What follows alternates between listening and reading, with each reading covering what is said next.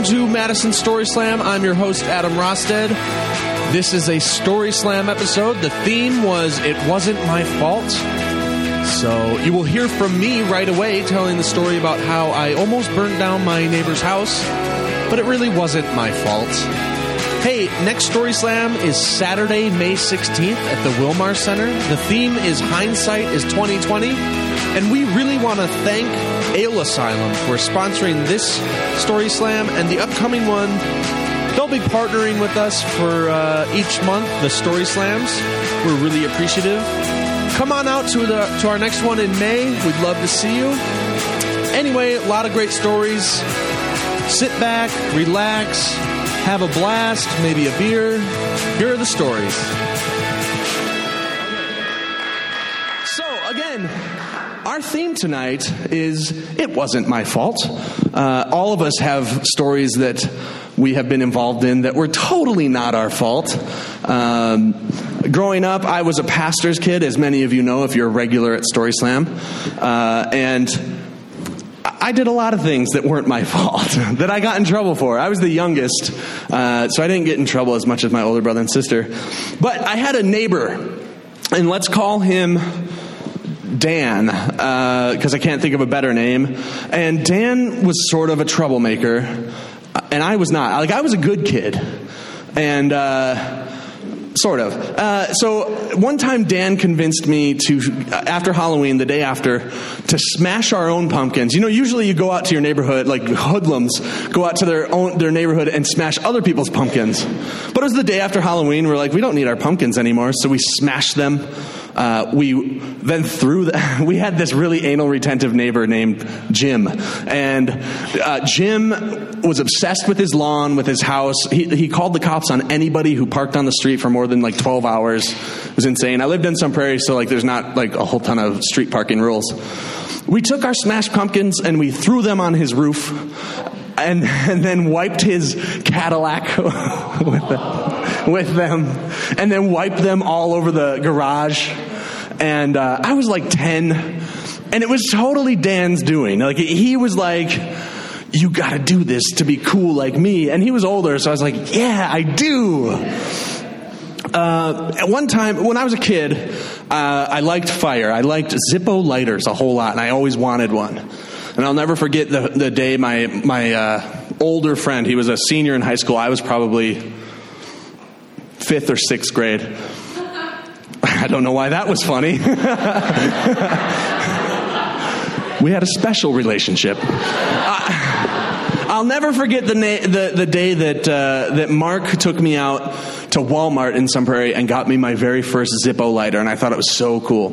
And for weeks, I was like taunting Dan. I almost said his real name there. I was taunting Dan. I was like, oh yeah, and light.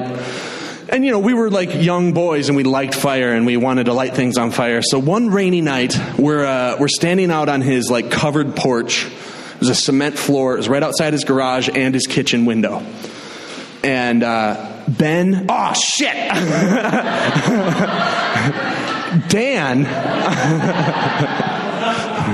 was like, let's light stuff on fire. And I was like, yeah, totally, obviously. I had my Zippo on me. He went into the garage to get some things to light on fire. He came out with a mason jar, a small like pan, but it was plastic, and then a can of gas. And keep in mind, we are 11 years old, and a piece of chalk, a big thick piece of chalk, which he poured gas into the mason jar and then soaked the piece of chalk in that. I don't know why. And he brought it out and he goes, like this. And I was like, yeah, of course. It's soaked in gas. It's going to be awesome. So I lit that, and he was holding it. So like immediately his hand hurt and was burning. So he dropped the piece of chalk into the pan of gasoline. He also filled up the pan full of gasoline. That burst into flames. Then to put that out, he took the pan and tipped it over, which then spread gas all around the covered porch on the cement. The mason jar gets tipped over, more gas in flames. The can of gas is now surrounded by a burning inferno. And just remember, I said it was raining out, but it was a covered porch. So So I ran out, and I knew where his dad kept the hose, so I grabbed the hose, turned it on, and came running around the house and started, but it was like something must have snagged because I couldn't quite get it. So I'm like, from afar, I'm like, shh. And his dad comes out on the deck, just sticks his head out the door, and goes, "Is the hose on?" He's a Wisconsin guy. And I said, "Yeah." And he goes, "It's raining, turn the hose off." Like an idiot, I was like, okay. So I ran back, I turned it off, and on my way back, he's still sticking his head out. He goes, "Is there a fire out here?" And I was like, "Yeah." And he goes, "Turn the hose on!" That was the day I very nearly burnt down my friend's house. I ran home. We got it put out. Like Dan, for some reason, was rolling around in the flames. I don't know. He, stop, drop, and roll. But like, you want to be like, Dan, that's when you're on fire, not to put out a fire. And his dad's spraying him with the hose, and we get it out. And his dad is like, "You need to go home." And I was like, "Yeah, I do." And I reeked like gasoline, so I got home, and our shower was in the basement because we're trash. And I went straight down into the basement, stripped off my clothes, and jumped in the shower because I was like, I can't smell like gas. And the whole time in the shower, I'm like, Ben's strong. He's not going to rat me out. He's got this. He'll take the blame. He's strong. Get out of the shower, turn it off, and I hear the phone ring. And then I hear steps coming up to the stairs, like angry steps that are like that. And as soon as I heard those, I was like, "Oh, Ben's weak. He totally gave me up," and he did. All that happened to me is I had to clean my room that night, and they took my Zippo away until the following morning. Ben got grounded forever. I mean, Dan, whatever. His name was Ben. He's never going to hear this. So that is my story that it wasn't my fault. So there you go. Our first storyteller is Lisa Stauffer. Is it Stauffer? Is that how you... Was it? Stouffer? Stouffer? Give it up for Lisa Stauffer! You'll do fine.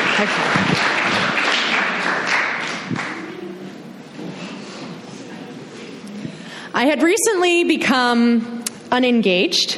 The man who I loved, the man who I moved across the country for, was done with me, and therefore out of my life. I had to grapple with the fact that I would now be a 26-year-old virgin because I was not good enough for him, or his money, or his religion, or my religion. To escape the torment of being single at 26, I boarded a plane to Europe. A couple of girlfriends joined me, and we saw the rolling hills of Scotland, the Louvre, the Eiffel Tower, the Big Ben. But due to a mix-up in our flights, I would end the trip alone in Rome, Italy. The Colosseum hung from the sky, light cascading through the archways. He dumped you. The architecture is gorgeous. You blew it. Look at all of the people, the splendor, the statues. You idiot. How could you let this happen? You are not good enough. You are not godly enough. The cobblestone streets were buzzing with vendors, and I couldn't hear any of them because all I could hear were my own thoughts. Ciao, Bella. How you like to take a walking tour of Rome? 35 euros comes with gelato. I heard that. Gelato. Maybe something decadent and sweet will help me forget everything I've been through. So I roamed the plaza, and I circled again, and I went down the street, and I went back, and I could not find the gelato place, so I decided to test out my Italiana and ask somebody. So I saw an elderly woman. Scusi, gelato? Do you know where? Out of my periph, I see a 6'2", curly-haired Italian man jump over a bench. Bella, you have come back. It was the persistent tour guide. No, I'm okay. I'm just looking for gelato. Yes, I know it. Come. And before I could protest, he dragged me down the street and got me 2 of the biggest gelatos I could imagine. We sat on the street and ate. But he seemed less interested in his dessert. Bella, why are you so sad? I'm fine, I lied. I'm just enjoying Rome. God, how am I going to shake this guy? I beg of you. I beg you, Bella, please tell me what's wrong. I know this look. I'm fine, really. So, what's your name? Aaron. Oh, that's my ex's name. Oh my God, it's Destiny! What? No, he was not a good guy. Oh yes, you are right. Stupid Aaron, he cried as he jumped up and down, screaming as scooter people came by, staring at him. Stupid Aaron! It felt so good to laugh, and this man was ridiculous. Gosh, calm down. You're going to cause an accident. God, it would be fun to ride one of those scooters around Rome, wouldn't it? I have a scooter. We stared at each other for a moment. Bella, come with me. I will show you all of Rome. Now, I know you're all thinking, naive girl in Rome, don't worry, I'm not stupid. I recognize I'm a single, naive woman in a city that I don't recognize and know nothing about, sitting next to a very strange, passionate man. So I weighed my options. I could sit here and think about my ex, or I could go on an amazing scooter ride and maybe get murdered. I decided to roll the dice, and we were off, darting down streets, red, green, blue, orange, buildings blazed past us. We narrowly missed a Fiat, and he laid on his horn, and I held him just a little bit tighter around the chest. That's nice, I thought. No. Remember, religious, right? We're good. I'm a good person. But I couldn't help it. It was so exciting. He showed me everything. The Boca, the Colosseum. Destiny, he yelled as we drove past ancient architecture. Destiny! Before I knew it, I was calling, Destiny! But then he took a turn, and another turn, and another, and we were getting further and further away from the center of town where, like, all the touristy places are. Where are we going? And he didn't answer. Dang it, Lisa, I knew you were going to get murdered. So I started to plan an escape route, looking, but he wouldn't slow down. He just kept going miles and miles out. And before you know it, we pulled into a dark, enclosed parking lot. Oh my, I thought. He pulled up close to a big green door that was on one side. And he got off his bike and he goes, Bella, I want to show you something. Yeah, I bet you do. Bella, come, I want to show you. Why? Bella, please, come look at this. And I looked, and he was pointing at the door, but he wasn't pointing like, go inside. He was pointing at a small hole, about that big, in the door. And I came a little closer. Okay. He said, Bella, look. So I bent down, and I looked. Oh my God! What is this? I said. Just look again. And I looked. A lush green, dark tunnel of trees going down for at least a mile. And then right there at the end, in the center, the dome of St. Peter's Basilica. Clear as day, and it all fit within the size of a quarter. This is amazing. What is this? Well, you see, the church is very wealthy, and people give them land. They build this garden. But God himself say it's so beautiful that they cannot keep it from us, so they keep the hole. Okay. And I looked again. God, that is so beautiful. No, Bella, you are. I thought, a very handsome man just called me beautiful. No, calm down. But I couldn't resist. You are cheesy, I said, giggling and smacking him. What, Bella? You're breaking my heart. Oh, come on, just here, take a picture of me. And I gave him my sexiest, flirtiest smile. Oh, my God, he said, putting one hand on my lower back, the other behind my head, and he stuck his tongue so far down my throat that I choked. Oh, Bella, I am so sorry. Are you right? It's fine, I laughed. And we kissed. We kissed at the door. We kissed at the Coliseum. We kissed at the Forum. We kissed everywhere. Maybe in front of a few hundred Asian tourists. And I felt something amazing. Passion. For the first time in my life, I was with someone who made me feel. What is this? This is awesome! And I thought, why have I never experienced this kind of passion before? My religious Mormon upbringing breaking, shattering from around me. Why couldn't I have this kind of a relationship with someone?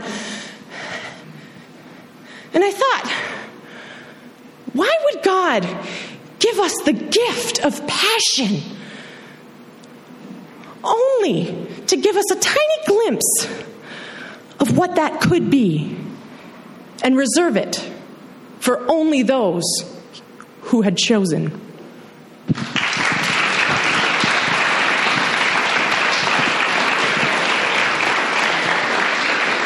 Thank you, Lisa. I dated a Mormon girl once. It was awful. I'm sure you're not awful. But passion, man, that sounds good. I wish I had some of that in my life. By the way, my wife is in the kitchen. I just got the dirtiest look. Okay, our next storyteller has told several stories at Story Slam's past. He's very funny. I'm not going to say what I said last time because I felt bad about it, but even though he told me it wasn't a big deal. But if you've heard him and know him, you know he's great, so put your hands together for James Farley.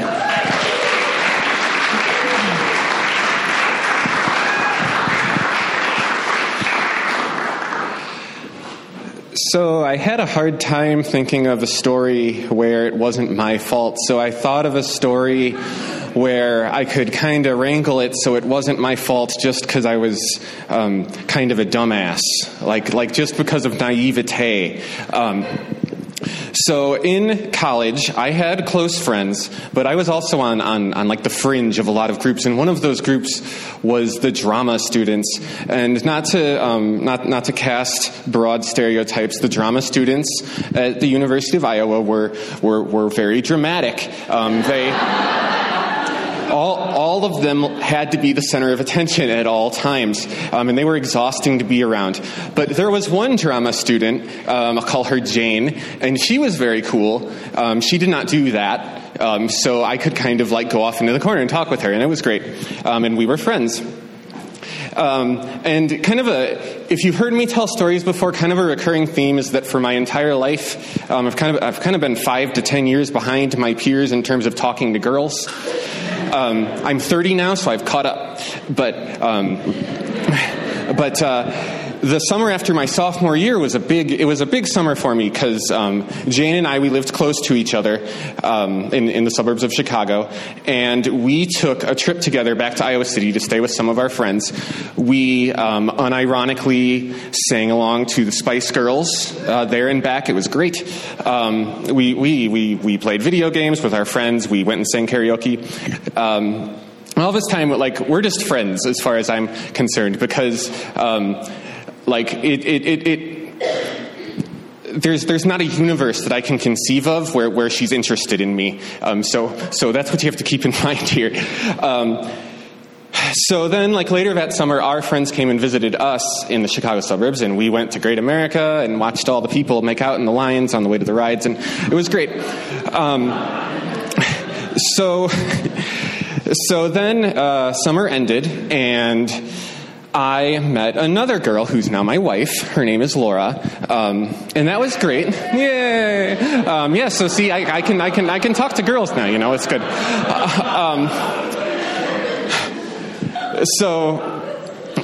We met at a party, and Everclear and Fruit Punch brought us together.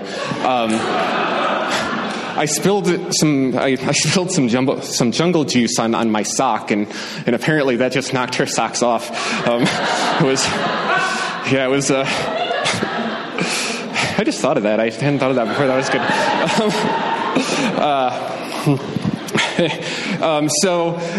Needless to say, we got close very quickly. The first night, the jungle juice night, Laura stayed over, and it was great.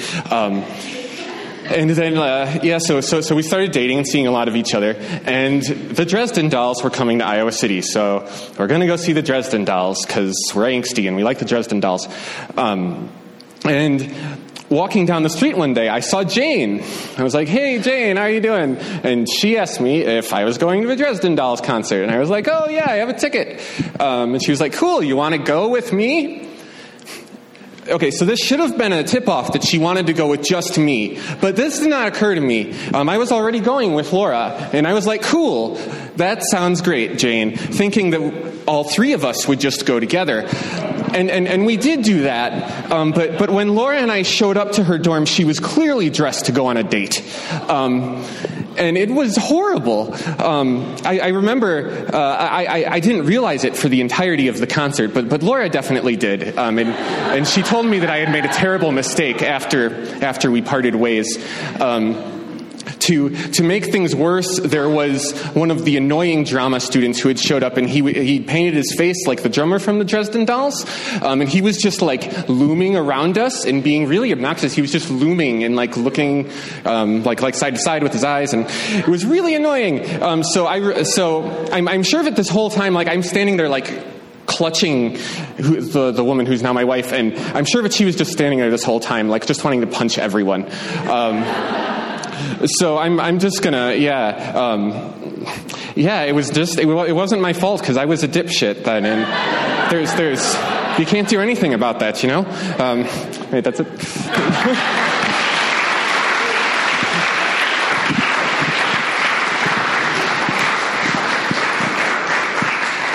Thank you, James. I like your subtlety. Laura stayed over that night. It was a good night. Put your hands together for Nicole. Thank you. So sadly, no, I'm not a winner. There are a few things in life yet that I've won at. Except I won a spelling bee once in 7th grade, which has been a point of pride ever since. I love words. Yay. So I didn't realize I had a story until Brittany reminded me of a story I told her not too long ago. I should preface this story by saying I ran with a pretty rough crowd in high school. I was a straight A student, but somehow got myself kicked out of the house when I was 16 and was hanging with people that were a little older than me, maybe had been to jail a time or two. Not all of them, just a few. There was probably someone on house arrest. Just a bunch of hooligans. So that's the preface to the story. So one night we're drinking. I'm underage drinking, hanging out, and I decided it's nice out. It's hot. We didn't have air conditioning because they're poor and 19 while I was 16. And I was like, well, let's go for a swim. So I'm in Sparta, Wisconsin, if anyone's familiar. Lovely town. So we go to a place called Jersey Valley. We drive out in the country, some hilly roads. It's a nice drive out there. My friend and I go swimming. Other people are up at the car drinking, hanging out, talking. We're swimming. It's amazing, right? It's so nice out. It's hot. We're swimming. It feels great. No one else is there. We're just having a good time, laughing. And then we hear yelling. And I'm like, do you hear that? Like, it sounds like someone's fighting. Like, what the heck is going on? She's like, I don't know. We're just like, okay, we'll keep swimming. Like, maybe people are just being weird. Who knows? And we hear it again. I'm like, well, let's go see what it is. It sounds like pretty serious. We come up. When we were down swimming, someone else had showed up, obviously thinking the same thing we were, probably drunk because it was like 2 o'clock in the morning. And my friends were fighting with them, and we walk up, we're like, what is going on? Suddenly we see someone had gotten a baseball bat from the trunk of the car. One of my friends, lovely people that they were, all very high achievers in life, I'm sure, chases after someone with a baseball bat and starts beating the living shit out of them. This actually happened. This guy is like unconscious. My friend's like, we gotta go. And I'm like, I'm not done swimming yet. Like, what the hell is going on? So we like jump in the car. We loaded, I think we had like 7 people in a Crown Vic, which is a big car, but not really enough for 7 people. There are like 4 people packed in the back. We're scrunched in. I'm soaking wet. Like, what is happening? We're like cruising down this road, right? So there's one road to get to this place. One road, long country road, really hilly, no way out. We hear police sirens coming down the road toward us. What the hell? The driver makes a split decision, turns off the side road. He's gunning it down this country road. It's pitch black out, no street lights because it's in the middle of nowhere. And suddenly there's no road in front of us. No road. We're barreling down, which I'm assuming is some kind of a farm trail. There are buildings blazing past. Suddenly the car bottoms out because it's kind of like rutted. It's a rutted road. It's just land. Bottoms out. We're stuck. Okay, he's like, okay, all right, so we'll just sit here for a second, wait for the sirens to go past. We hear the cops passing us. They obviously had no idea where we went because this is a private road just to someone's farm, apparently, which we didn't know until we got stuck there. So we're sitting there. I'm wet. It's getting cold. I'm like, this kind of sucks. I just wanted to swim, and here I am, jammed in a Crown Victoria with 6 other people. And we're like, okay, we're sitting there. Okay, we don't hear the sirens anymore. After a while, we're like, okay, let's try to go. So he turns the car back on, tries to reverse. Nothing. So it's like 3 o'clock in the morning. We're stuck. We're trying to call our friends. No one's picking up because it's 3 o'clock in the morning. People who are awake are probably too drunk to come get us. We're stuck there. We were there for 3 hours. 6 o'clock in the morning, I get really desperate. At this point, I'm not living with my parents, but I'm like, I'll call my mom up. I'll see if she'll come get us. So she picks us up. It's like 6:30 in the morning. The sun is coming up. I'm still wet, and she pulls up to this country road. She's like, what in the hell is my daughter doing, probably? She's driving a Subaru Legacy, which is a small car, right?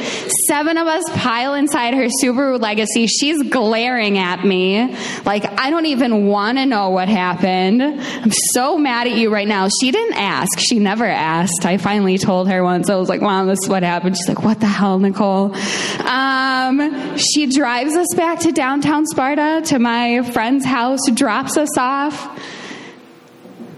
That was the end of that situation. One of the guys, I guess it wasn't the end for everyone. I wasn't the perpetrator of physical violence in that situation, so nothing bad happened to me. But the people with the baseball bat actually did end up going to jail, so that was a bit of a drawn-out situation for them.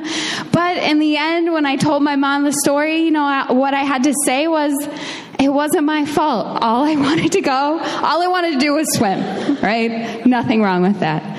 Thank you.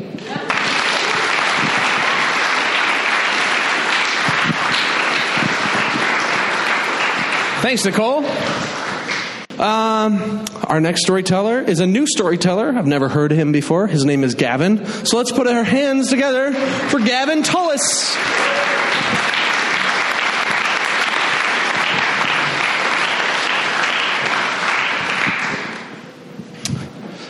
Okay. So, my story fits into the theme of it wasn't my fault. in the sense that I really do think in this situation, it wasn't my fault.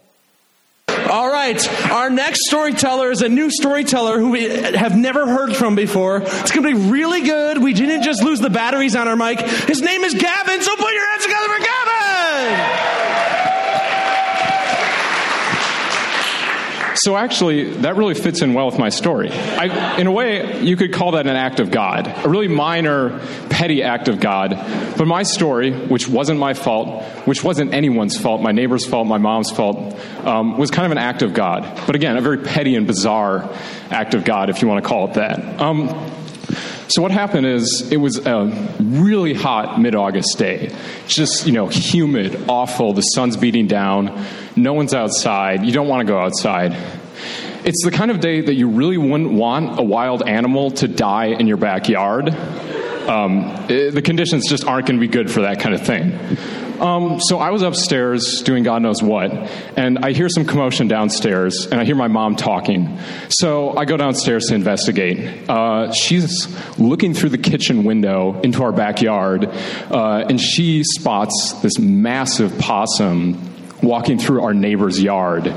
And it is not in a good condition. This isn't just like a nice, happy possum. This guy is in the throes of death. There's drool hanging from his face, like from his mouth that's coming out. He's stumbling like a drunk guy at like Lollapalooza, like falling over and getting up again and falling over. And it's awful. And, you'd think our first thoughts would be like, oh, the poor animal, I hope he's okay. It wasn't. It was, oh my God, please do not die in our backyard. Die anywhere else, but just don't die in our backyard. Well, of course, this possum must have had telepathic powers, because he started to kind of slowly but surely lumber through our neighbor's yard and make his way right into like the nice smack dab midpoint of our yard, and proceeded to just fall over. And now we're like, oh shit, okay, what are we going to do? So we're both kind of in the first stage of grief denial. We think, okay, he's not dead yet. He'll get up. Maybe he'll walk over back into our neighbor's yard and die. And actually, he gets up, and we're like, yes, he's not going to die in our backyard. And then he falls over again. He gets up. We're like, yes, he's not going to die in our backyard. He falls over again. This time we wait for about 10 minutes, 15 minutes, and it's clear he's not getting up again. He's not breathing. He's gone. So what are we going to do? My dad's upstairs sleeping. He works nights, so that's not going to help. My sister was, young, so she wouldn't have helped us anyways. But, she was away with her friends in a cabin. So it's just mom and son teamwork. And so my mom's first idea is very logical. We call the city. The city provides basic services like firefighting, water, police, and, the occasional removal of dead animals, you would think. So she gets on the phone, manages to reach someone in animal control, and they're like, okay, ma'am, dead possum, we're on it. We're going to come over, we'll remove this thing. So we're relieved. We're like, okay, great, problem solved. So we're waiting. A half an hour goes by, an hour goes by. We're good citizens. We'll wait our turn. We figure, it takes a while for the animal control guy to get like his vest on or whatever. But so 2 hours go by. Now we're starting to get nervous, and then 3 hours go by, and it's like it's starting to be evening. The sun has beaten down. It's just like, okay, it's getting way too late. This thing's going to start rotting.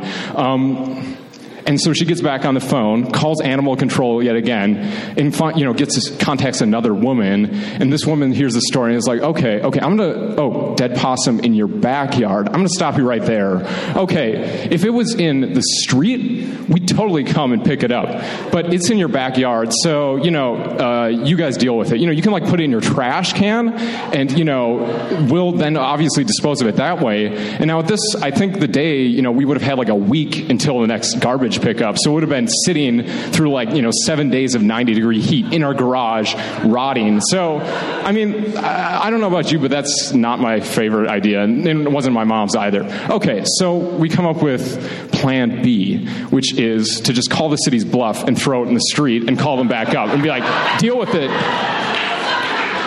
But then we think the better of it because this possum would have been in the direct line of sight of like all of our neighbors across the street, and they would have watched this guy like bloats and maybe gets picked at by vultures or something horrific. It just would not have been great for our reputation in the neighborhood. So plan C or whatever at this point is to maybe bury the guy. But again, it's like we thought about the optics of this, of our neighbors looking out their windows and watching as like mother and son are digging up, shovelfuls of dirt, trying to dig a deep enough hole so this possum goes 6 feet under and doesn't come up, rotting in the next rainstorm or something. So not a great idea. Finally, my mom decides to call our neighbor who's a veterinarian. Unfortunately, he's out for the day, so she gets the veterinarian's wife.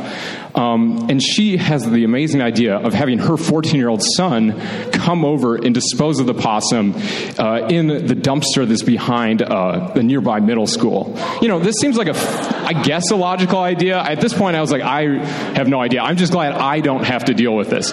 So my mom bravely goes outside, puts on some gardening gloves, puts the possum in a trash bag. Now, this isn't your average like black trash bag. This is like a white kind of semi-see-through trash bag. So the neighbor's kid comes over, happy as can be. He picks up this trash bag with the possum. At this point, rigor mortis has set in, as you'd imagine. So what you would see if you had looked out your window that day was this 14-year-old kid with kind of a spring in his step walking down the sidewalk, holding a trash bag with a possum up like this, with all four of its legs kind of stuck up in rigor mortis. And it was pretty clear that you would have seen in this trash bag a silhouette of a dead animal. It wasn't like you wouldn't have known that something weird is happening. So he goes down, and unfortunately, as you might imagine, middle schools tend to, padlock their dumpsters. That's probably a good plan if you have middle schoolers near garbage. So he comes back, again, walking back. We watch out the window with him, holding the trash bag, rigor mortis, possum, etc. And he, for some reason, decides not to take it back to our house, but to bring it over to our neighbor's house, to the wife of the veterinarian, and plops it in their front yard. So now, what are we going to do? Well, I guess it's not our problem anymore. It wasn't our fault, but we're still kind of concerned. My mom's actually been talking on the phone the whole time as this saga is developing, talking with the veterinarian's wife, watching the kid do this. So our next idea is, well, the veterinarian actually has a freezer where you can store dead animals, and apparently there are companies that will come and dispose of frozen dead animals for you. That's a thing. But that involves a fee. As you'd imagine, people want to get paid for having to lug frozen wild animals back and forth to who knows where you throw those guys. And so, that just doesn't seem fair to have them saddle that burden, to pay a fee. So finally, the solution is a very logical one, which is that the veterinarian decides to come home. He very bravely picks up the possum, puts it in the backseat of his car, drives to his practice, and throws it in the dumpster behind his veterinary practice. So, that was the final resting place of this poor possum. I mean, it should have had a proper burial, but it just got thrown, where dead cats go or something. I don't know. It's some awful place. But in a way with that story, I think I felt kind of guilty in a way that our neighbors were saddled with the burden of this dead possum, that it wasn't their fault. It wasn't our fault either, but it kind of sucked that, this veterinarian who had just dealt with, vasectomies for dogs or something awful all day long, comes home and has to, deal with this rotting possum in his backseat. But again, it was amazing. It was like teamwork, community coming together. And here's the thing, in a way, it wasn't all of our fault, but it was all of our fault because of this. When my mom first called the veterinarian's wife, she reported that earlier that morning when she was out walking her dogs, she spotted this clearly sick possum that matched the exact descriptions of our perpetrator. And this was like several blocks away. So she was thinking, when she got on the phone, she's like, there's no way that can be, oh shit, how did that, this possum was like in the throes of death when I saw it, 8 hours earlier in the morning, but somehow, for some cosmic accident, it had enough like will and strength to slowly lumber all those 4 blocks or whatever, which in possum miles is probably like 10 miles, up to our backyard and die right there. So, it could have died anywhere. It could have died in the middle of the street, and then it would have been the city's problem. But I like to think that, that possum, it was the whole neighbor's possum. We were all in it together, or all responsible. I don't know which one. Thanks so much, guys. Let's run away.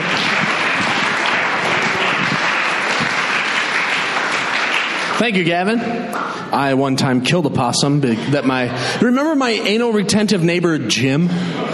He trapped a possum, and he called the people, the DNR, to come retrieve it. And they said, no, if you catch a possum, you have to kill it, because possums, raccoons, and skunks usually have rabies. We won't come out, so you have to dispose of it. You have to terminate it, is what they said.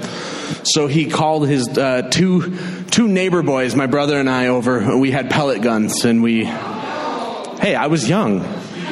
I wouldn't do it today, I promise, but it was fun when I was 12. So, our next storyteller is a very exciting storyteller. I'm sure you've seen him here before if you've been to Story Slam.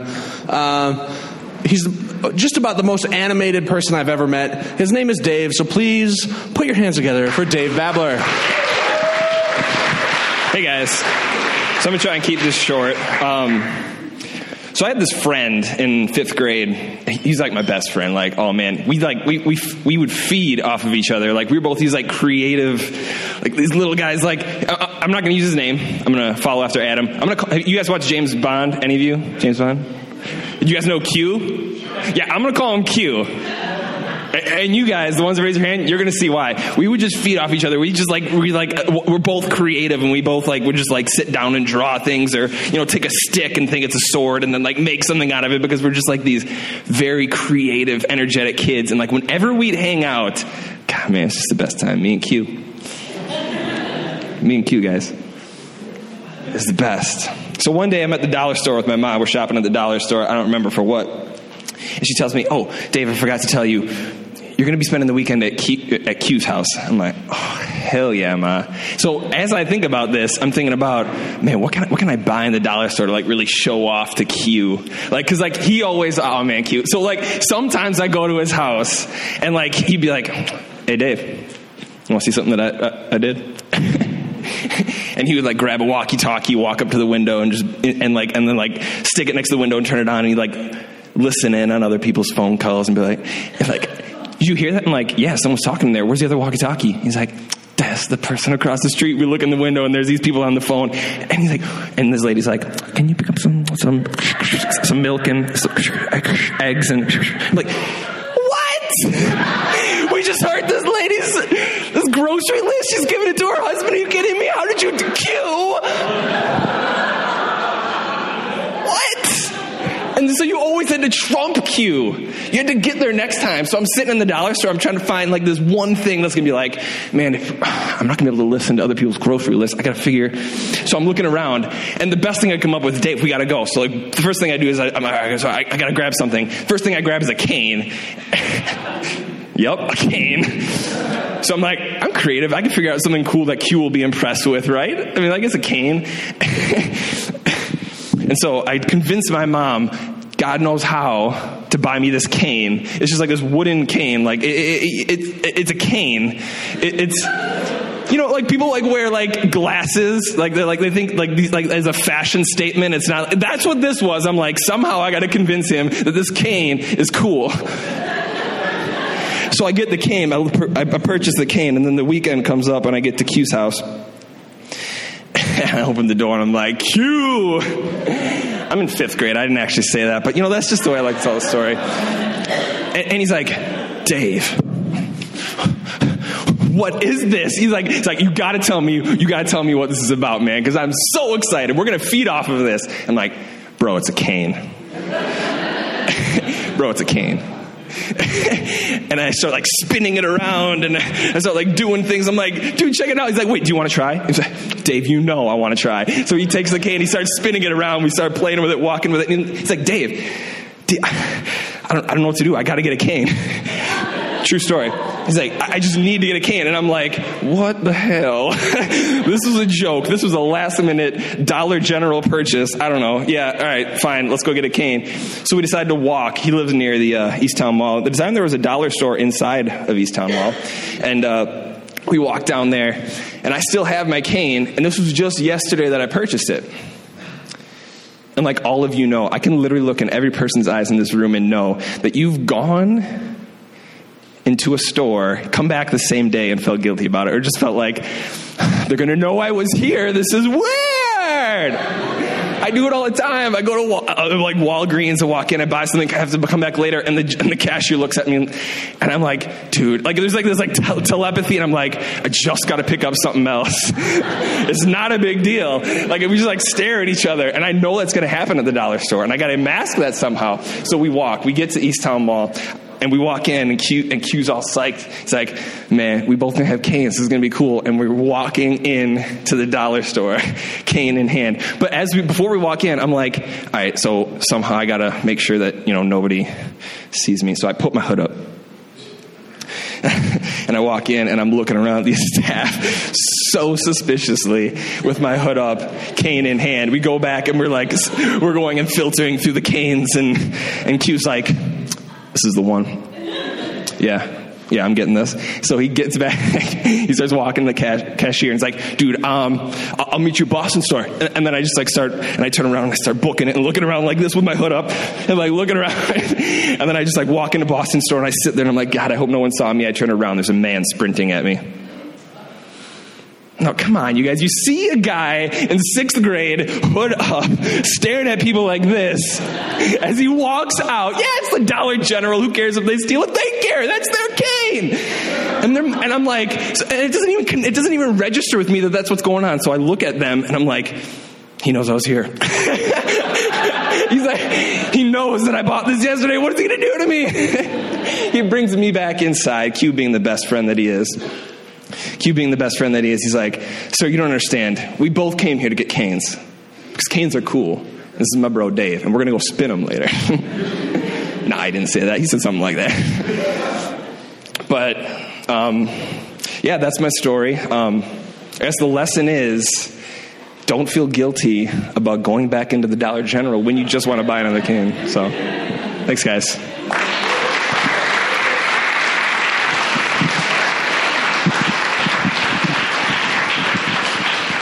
Thank you, Dave.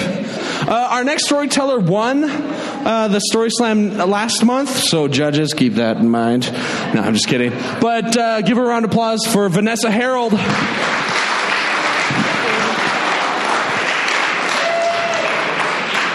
Well, now I'm going to have performance anxiety, so there we go.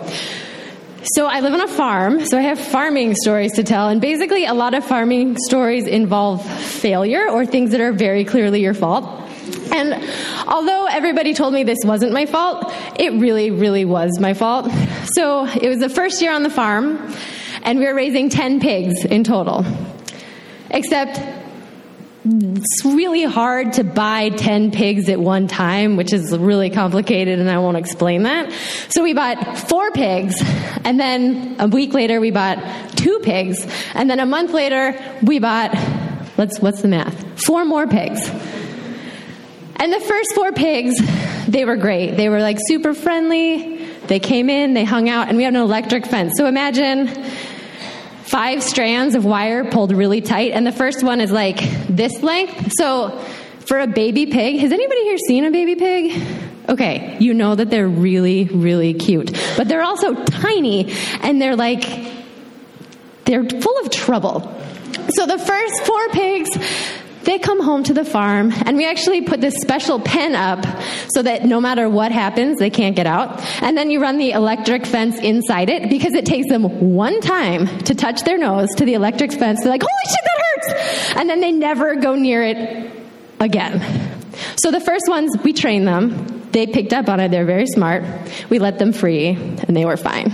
The next two, these are bigger pigs. They're red wattle pigs, so they get to be like 300, 350 pounds, but they're like this big when they're 8 weeks old when you bring them home, and they are precious.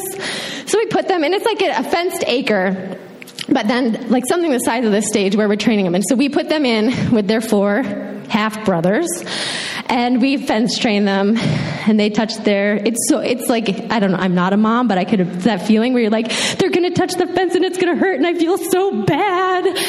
But they touch it, and they're like, ah! And then they like run away, but then they never touch it again.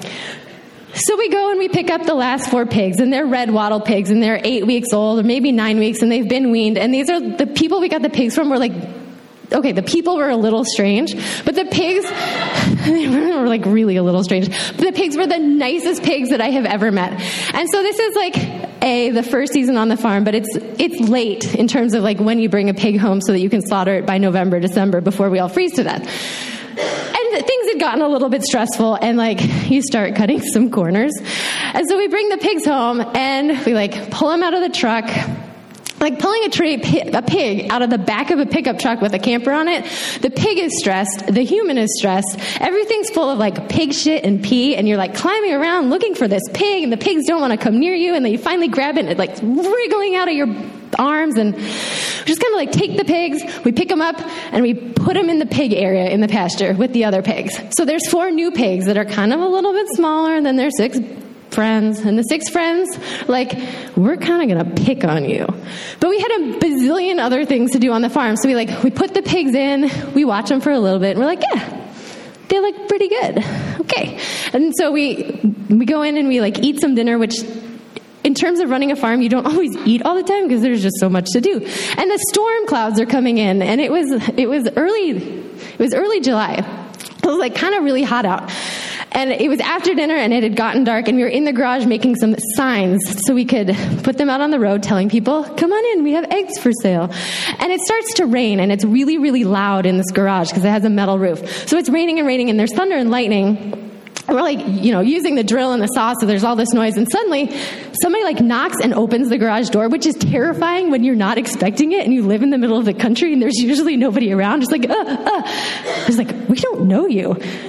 She's like, hi, I'm Steve's daughter. I was like, oh, Steve's our neighbor. Okay, you're good people. And so she's like, I think some of your pigs are out. Like, oh, crap. So here's the thing also, we're like 2 women living in the middle of the country, and everybody refers to us as the girls in this like kind of nice way, but in this kind of derogatory, who are you women sustainable farmers who have no fucking idea what you're doing and you don't even own a tractor? So I'm like consciously really nervous all the time that I'm doing something wrong. So I'm like, crap, there's pigs out. Oh, we just got these pigs. And I'll tell you, like, pigs are expensive. So like there's these $100 bills on legs running around, and I don't know where they are. And we just brought them home. And I have that mother thing where I feel bad and guilty. So it is now thundering and lightning. And it's like, where does a pig go when it leaves its pasture? I don't know. So she had told us what corner that she saw them on. So we go out and we count, and there are 6 pigs in the pasture. It's like, okay, we're looking for 4 pigs. Come around the corner, and the land is like kind of locked in by the road, so there's roads on 2 sides of the farm. So there's like a really good chance that this pig is going to turn into a pig pancake in the middle of the road, which also makes me really nervous. So I come around the corner, and there are 3 of these pigs amidst the like thunder and lightning crashing down, like curled up in this little ball on the ground, like snuggled against each other. It's like, oh, we found them. Okay. And then it's like, how do you wrangle 3 pigs to go back on the other side of a fence that they just went under and shocked them and they never want to touch again? And I honestly have no idea, because at that point I was just so glad to have found them, and I think I was so adrenaline high, and they are just pigs and it's not a big deal. I think we opened a series of gates, and there's this thing called a pig panel. It's basically a giant piece of plastic with handles that they charge you $75 for. It's like, I could have just made it out of a cardboard box. We were kind of like shooing them in and getting them in, and they were also like, I'm not going back in with those people who just bullied me, so I left the fence. So like, okay. So we kind of like in the middle of the rain, put up these pig panels again, and they call them pig panels for a reason. It's because pigs will actually stay inside of them.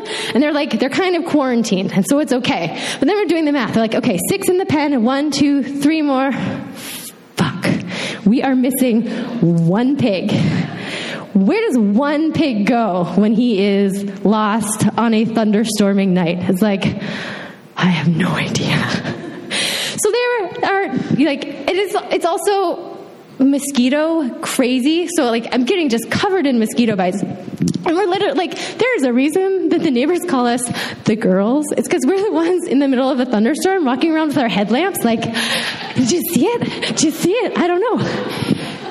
And it's embarrassing because we really did have no idea what we were doing. So we did not find the pig. We had the strategies, like where would the pig live or where would it go? It's like underneath the brush along the side of the road, on both sides of the roads for half a mile that we walked with our headlights. Not there. We were like carrying around a pail of grain and shaking it and saying like, here, piggy, piggy, piggy, piggy, which does not work. But we didn't find it. And we didn't find it that night. And the next 5 mornings we went out looking for the pig. We didn't find it in the next 5 nights. And it was gone. And I was really embarrassed to tell people we had lost a pig. Because it seems like a really, really stupid thing to lose. But I had talked to a series of like my farming friends and mentors, and they're like, oh, did we tell you about the time we lost the lamb? No. Oh yeah, we found her 3 months later. She was actually just in the neighbor's pasture, and she was eating with their cows every day. And once they came in for the end of the season, they found her, and they just brought her home. I was like, oh, so this happens. This is like a thing. People lose animals.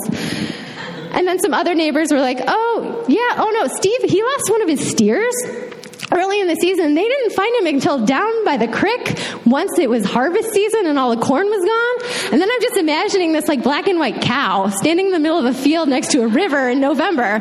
But what happens is it's hunting season. So there's a bunch of people out looking to shoot stuff, and they find, I guess, all of the lost animals. So months go by, like literally months, and I feel so guilty about this pig. And every time I walk the dog, I'm going and I'm like looking for this pig, but who knows where the pig goes? And I just kind of like given up. And you're like, what's this guy going to eat? And what's he going to drink? And I just felt bad. I was expecting to find like a big giant bloated pig carcass, and then I'd be full of guilt. And then our neighbors would also walk by and they'd be like, so girls, you found your pig? Thanks for rubbing it in. No. And they would just ask that. You found your pig? You found your pig? No, thanks.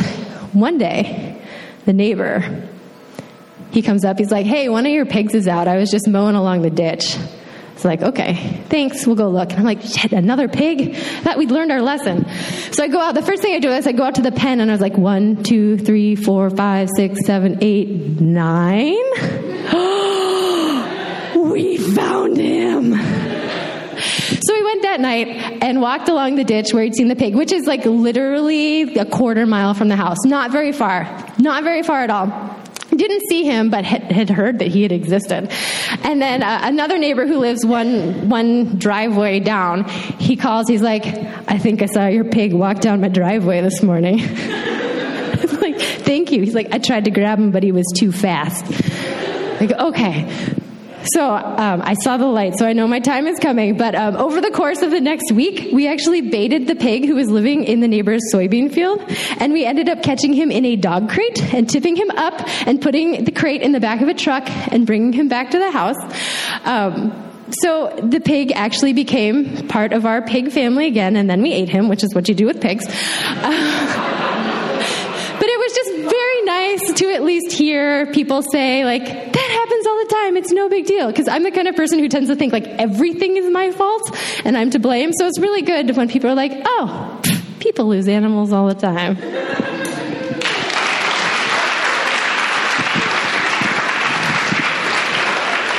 Thank you, Vanessa. Okay, our next storyteller, does anybody remember Finger Bang? Our next storyteller is the person who told us about Finger Bang. If there's time afterwards, maybe come find her and ask her what that means. Give it up for Lauren!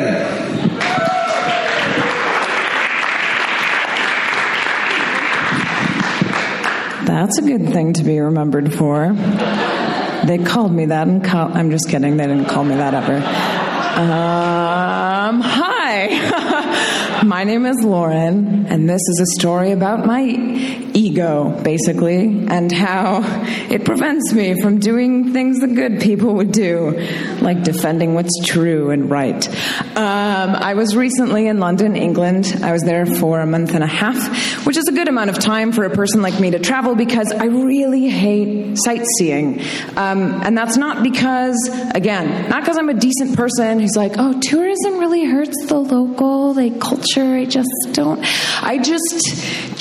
like looking stupid. I don't like, just as an example, when I was a teenager and I was looking at places to go for undergrad, I would literally not visit.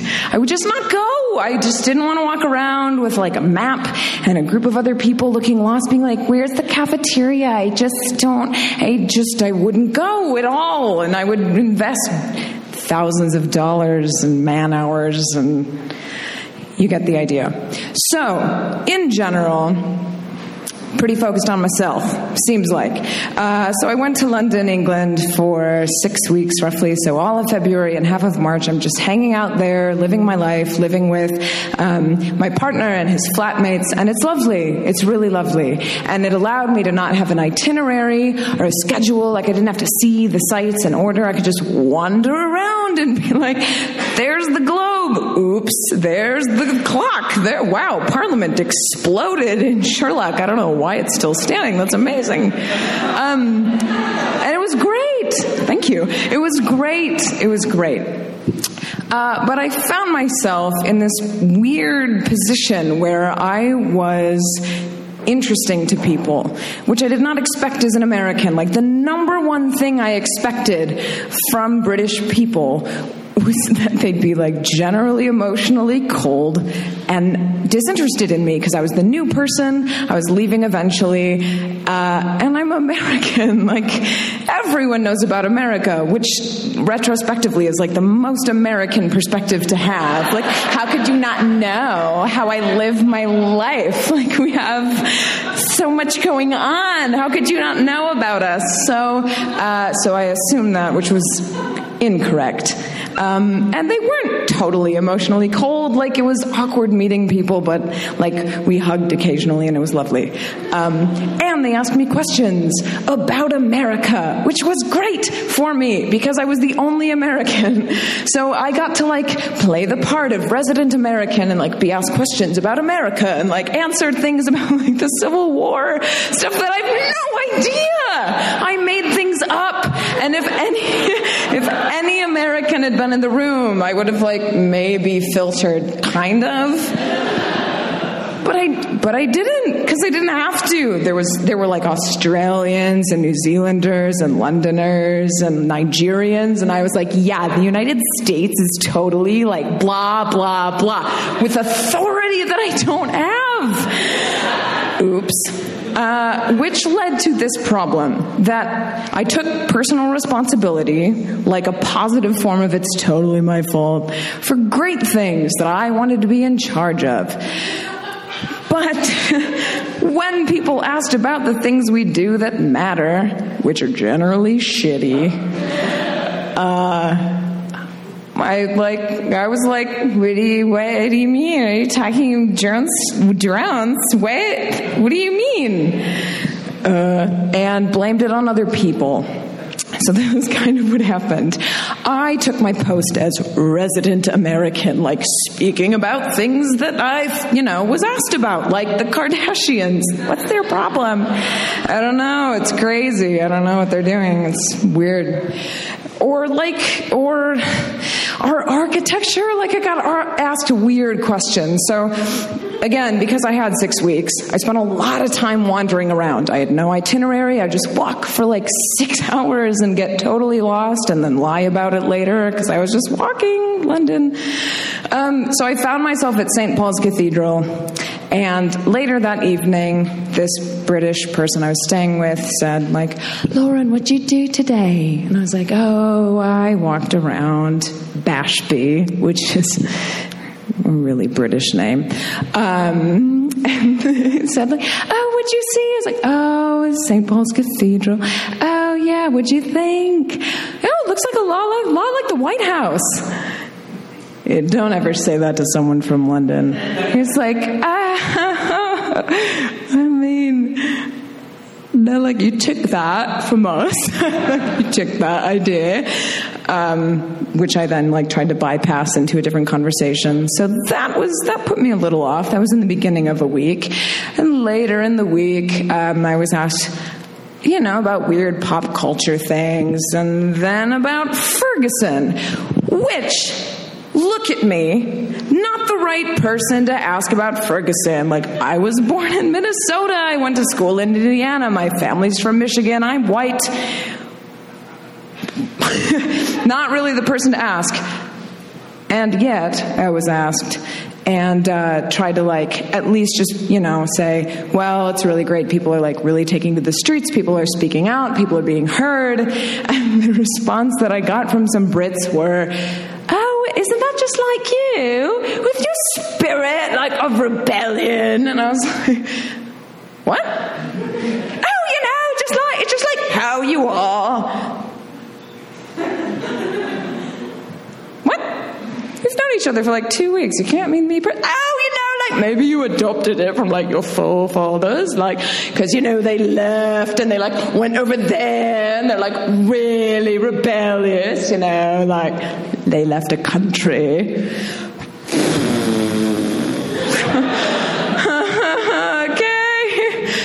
I wasn't alive 300 years ago, so I really can't speak to that. So I tried to change the subject many times. That was halfway through the week. At the end of the week, we were talking about social media and weird things that teenagers do. I have all my siblings are younger than me, and one of my brothers is 16, and he's 7 years younger than me, and I still don't understand him. Got it.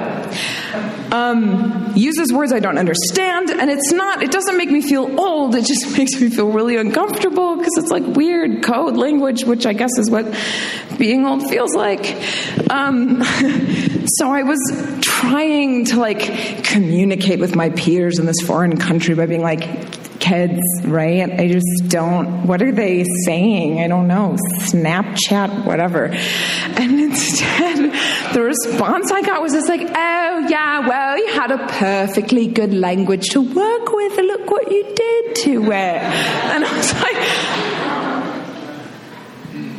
well, what? Oh, it's just, you had we gave you the English language, you're welcome. But what did you do? It's funny, it's fine. And my reaction wasn't awesome. So just apologies to all Americans everywhere forever for what I said. But I sarcastically tried to shut them down by saying, oh my God, you're so right. The English language, you passed that on to us, and ideas of economy and religion. Thank you so much. And the transatlantic slave trade. Who came up with that? That was amazing. Didn't really work. Because remember earlier you asked me about Ferguson. I just figured you'd want to know how. So then I stayed there for 2 more weeks. And I think I'm allowed to go back, so it went okay. But to be completely honest, being held accountable for things that have happened since 1776, I don't recommend it. The end.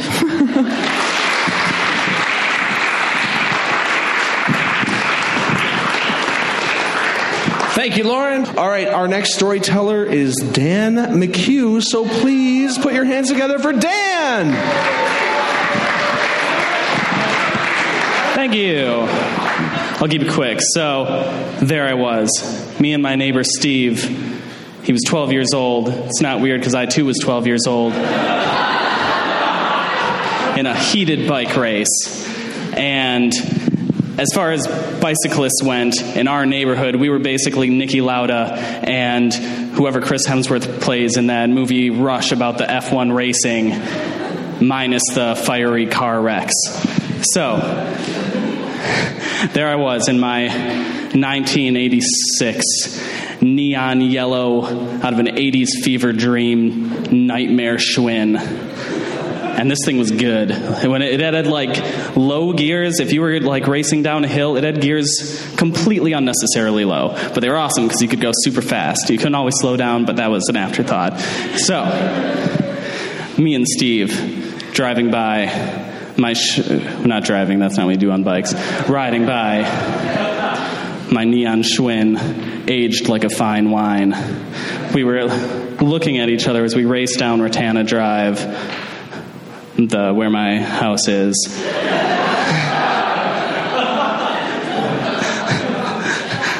I looked over at him, our eyes locked, and we just kept racing down.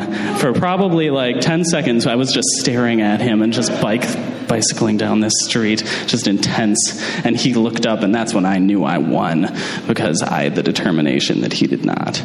But then I looked back around, and I had one single thought. That van shouldn't be there. So, it was parked, not moving at all, which made my collision with it far worse. My front tire hit the bumper. I flipped over it, shoulder first, right into the back of this van. And it had it was one of those no rear view window. It just was this big metal back door. So I just slammed into it, completely crumpled. My bike tire twisted, and I just completely fell over onto the pavement. And so I got up, and I just tried to mend myself as best I could, get on my bike and get going. And then someone comes out from across the street, and it was some old man. And he's like, "Hey." I was like, "Hey." He's like, "Are you okay?" I'm like, "Yeah."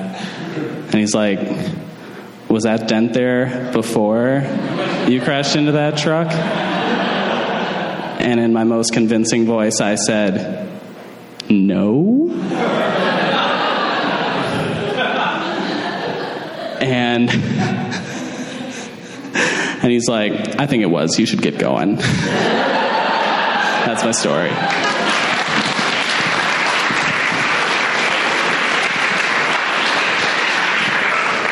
Thank you, Dan. Our next storyteller, Scott Dakin. Are you still here?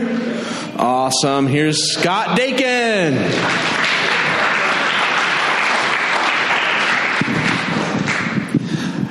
I've been triple dog dared to tell this story on a first date as well. So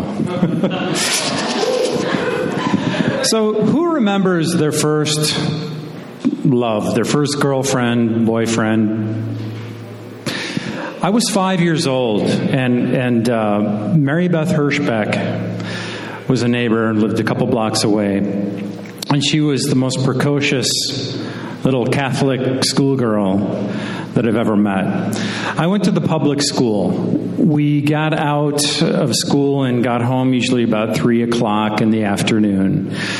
The Catholic kids got home about 3:20, and the public school kids were always in their houses looking out the windows because the Catholic kids, after being beaten by the nuns all day, were getting off their bus and a terror. When you saw the kids with the blue shirts and the girls with the plaid skirts, you just kind of got out of the way and let them kind of do their thing.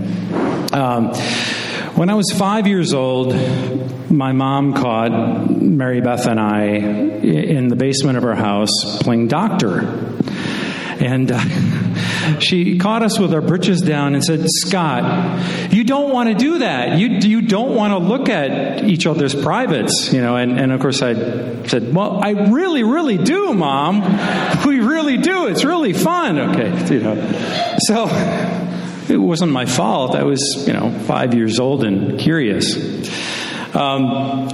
In 1978, I was 13 years old. I had a paper out, and I saw one morning when I was delivering the Milwaukee Sentinel that the Pope had died. After school that day, I saw Mary Beth and said, "You're Catholic, right? The Pope has died." She said, "Oh, yeah, we talked about that all day at school. I don't want to talk about that." And so, we're talking a little bit more, and Brian, another Catholic kid from the neighborhood, said, why don't we get together? Let's do something tonight. And the three of us were kind of hanging out at Brian's place, looking across the street into my garage to the refrigerator where my dad kept all his beer. And Brian, Mary Beth, and I were considering, going and getting some beers and going into the shrubs and drinking the beer. So I hauled my ass over with Brian, and Mary Beth, because she was smarter than the rest of us, so she stayed behind, and she was kind of egging us on. We grabbed 3 beers. We went in the bushes. And I remember, I was like really impressed with myself. And I said, beer always tastes a lot better when you steal it. It's always better when you steal it. And I also had some Swisher Sweet cigars. Anybody remember those? Before people used to make blunts out of them. I mean, I think it was like well before the years where people used to like take the tobacco or whatever it is that was in them out and put pot. We actually like smoked them because it was like cool. And I was able to buy them at the Walgreens down at the corner. I told them, well, my dad, he's not going to come down and buy them, but these cigars are for him. He's working on our Buick Electra, and my mom's ready to head for the hills. There's so much bullshit. And the pharmacist always sold me these Swishers. So we're in the shrubs, and I have these Swishers, and Mary Beth says, I can't smoke these. These are cigars. Girls don't smoke cigars. And I said, well, yeah, okay. I want a cigarette. Oh. All right, so where would I get a cigarette? I thought, well, my mom smokes cigarettes.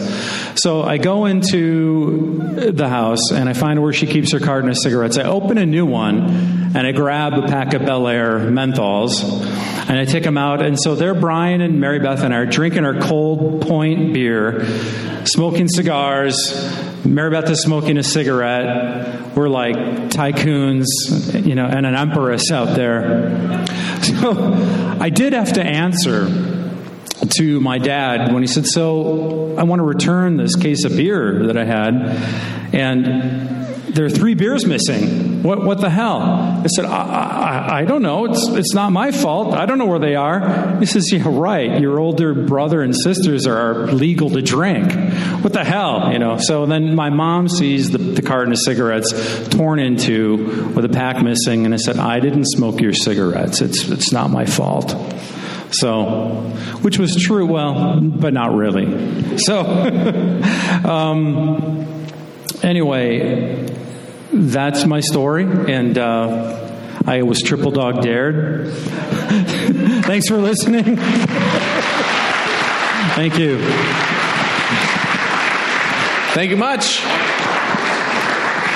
Our next storyteller, is this your real name? Really? That's so funny. Our next storyteller is not famous. He does not have a podcast. Do you have a podcast? He does not have a podcast. However, his name is Chris Hardwick, so please put your hands together for Chris Hardwick. Keep it going.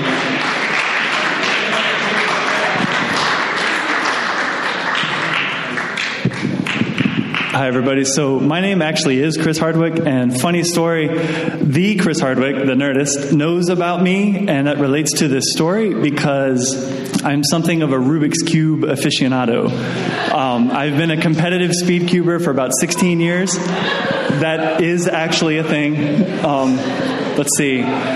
I've been doing this for a long time. It's something I'm very interested in. Chris Hardwick, like way back in the day when he was getting started, I guess, would Google to see his stuff, Google his name. I was doing the same thing, of course, and we would see each other. We were always like switching places at the top of the search list.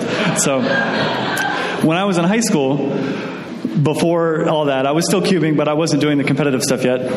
I really like the Rubik's Cube, right? It's just something I think is fun.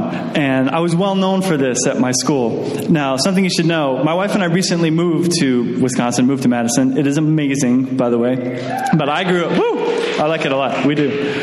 So I grew up in North Carolina. That's where I went to high school, was in Durham, North Carolina. Yay! So I went to the North Carolina School of Science and Math. So it's kind of what it sounds like. It's like math camp for 2 years of high school, which was amazing for someone like me who likes to do the Rubik's Cube. So anyway, right when I graduated high school, some friends of mine and I, we were like, "Yay, we graduated! This is awesome!" So we went to the beach because North Carolina has the Outer Banks. It has a nice beachfront. That's just something you do. So we said, "Great, let's go to the beach. This will be awesome." And of course, I had a Rubik's Cube. I like to fiddle with it in the car, whatever. All my friends knew that I did this. And then when we get to the beach, we're just basically doing beach stuff. We go on the beach, we go in the water. This is awesome. We go to restaurants. And then, so I have a couple of friends with me. They're from North Carolina, so you probably don't know them. To keep the names straight, I'm going to say their actual names, and I'm not going to say their last names. So I'm here with Allison, Brandon, and Ben. And Ben is one of my really good friends here at school. So we're driving home one night, and Allison is a little bit of an adrenaline junkie, and she is driving. Now, the beach house is owned by her father, and he is a small farmer. Like, he owns a small farm. He's very handy, he's very crafty, and he had come down to the beach house the week before to fix things up. So there's some construction stuff still in the car, which Allison drove us down to the beach in. So there's like drywall and stuff, and like from the boots and stuff, just in the floorboards. There's some construction stuff in the back seat. We put all that stuff in the trunk, and we're driving down. So the car's a little messy. On the way home, Allison's driving a little bit too fast because, again, adrenaline junkie, and we see the blue and red lights in the back window. So we're like, "Oh, man, Allison's going to get a speeding ticket. This sucks. This isn't any fun. Oh, sorry, Allison." So we pull over to the side, and the officer walks up and says, "I need to see your license and registration, ma'am." She opens up her wallet, hands it. He looks at the license and, "Stay in the car, please." And he walks over to his car and is doing whatever he's doing. And we're like, "Oh, Allison, I'm so sorry. You're going to get a speeding ticket. Like, what can she's obviously upset. This is not something that happens often." And then the officer comes back and says, "I need you all to step out of the car, please." And what? We're all from this North Carolina School of Science and Math. Like, there's a stereotype about people like us, and we're just going to the beach, right? So he pulls us out of the car, and unbeknownst to us, Allison's last name, let's say it's Smith. I'm just picking a name. Allison's last name is the name of apparently a cocaine drug family in eastern North Carolina where we're at the beach. We had no idea about this. So the officer pulls us out one by one and starts questioning us. Everybody gets frisked. We have no idea what's going on, right? At this point, we still are like, "What is happening? This is a speeding ticket. What?" And to cap it all off, eventually the officer says, "Are you affiliated with such and such family? Where were you?" Like, starts asking us really specific questions. And we're like, whoa, hang on. We're just going to the beach. We're from Durham. What is this? And then to cap it all off, while we're trying to convince the officers that although we may have been speeding, we're not involved in any of the cocaine stuff on the side, wherever that comes from. My friend Ben, who's a good friend of mine, is like, "Officer, you have got to see this guy solve a Rubik's Cube. I am not even joking." And he said, and the officer is very serious because he's trying to figure out, are we drug dealers? Like, what's going on? And Ben's like, I'm not even joking. You got to see this guy solve a cube. And so obviously, after enough time, whatever the officer had in mind for a drug dealing family that is all related, we were obviously not fitting that profile. So they were like, "We would like to apologize." And they actually did let Allison go without a speeding ticket because of the whole ordeal. And that's my story.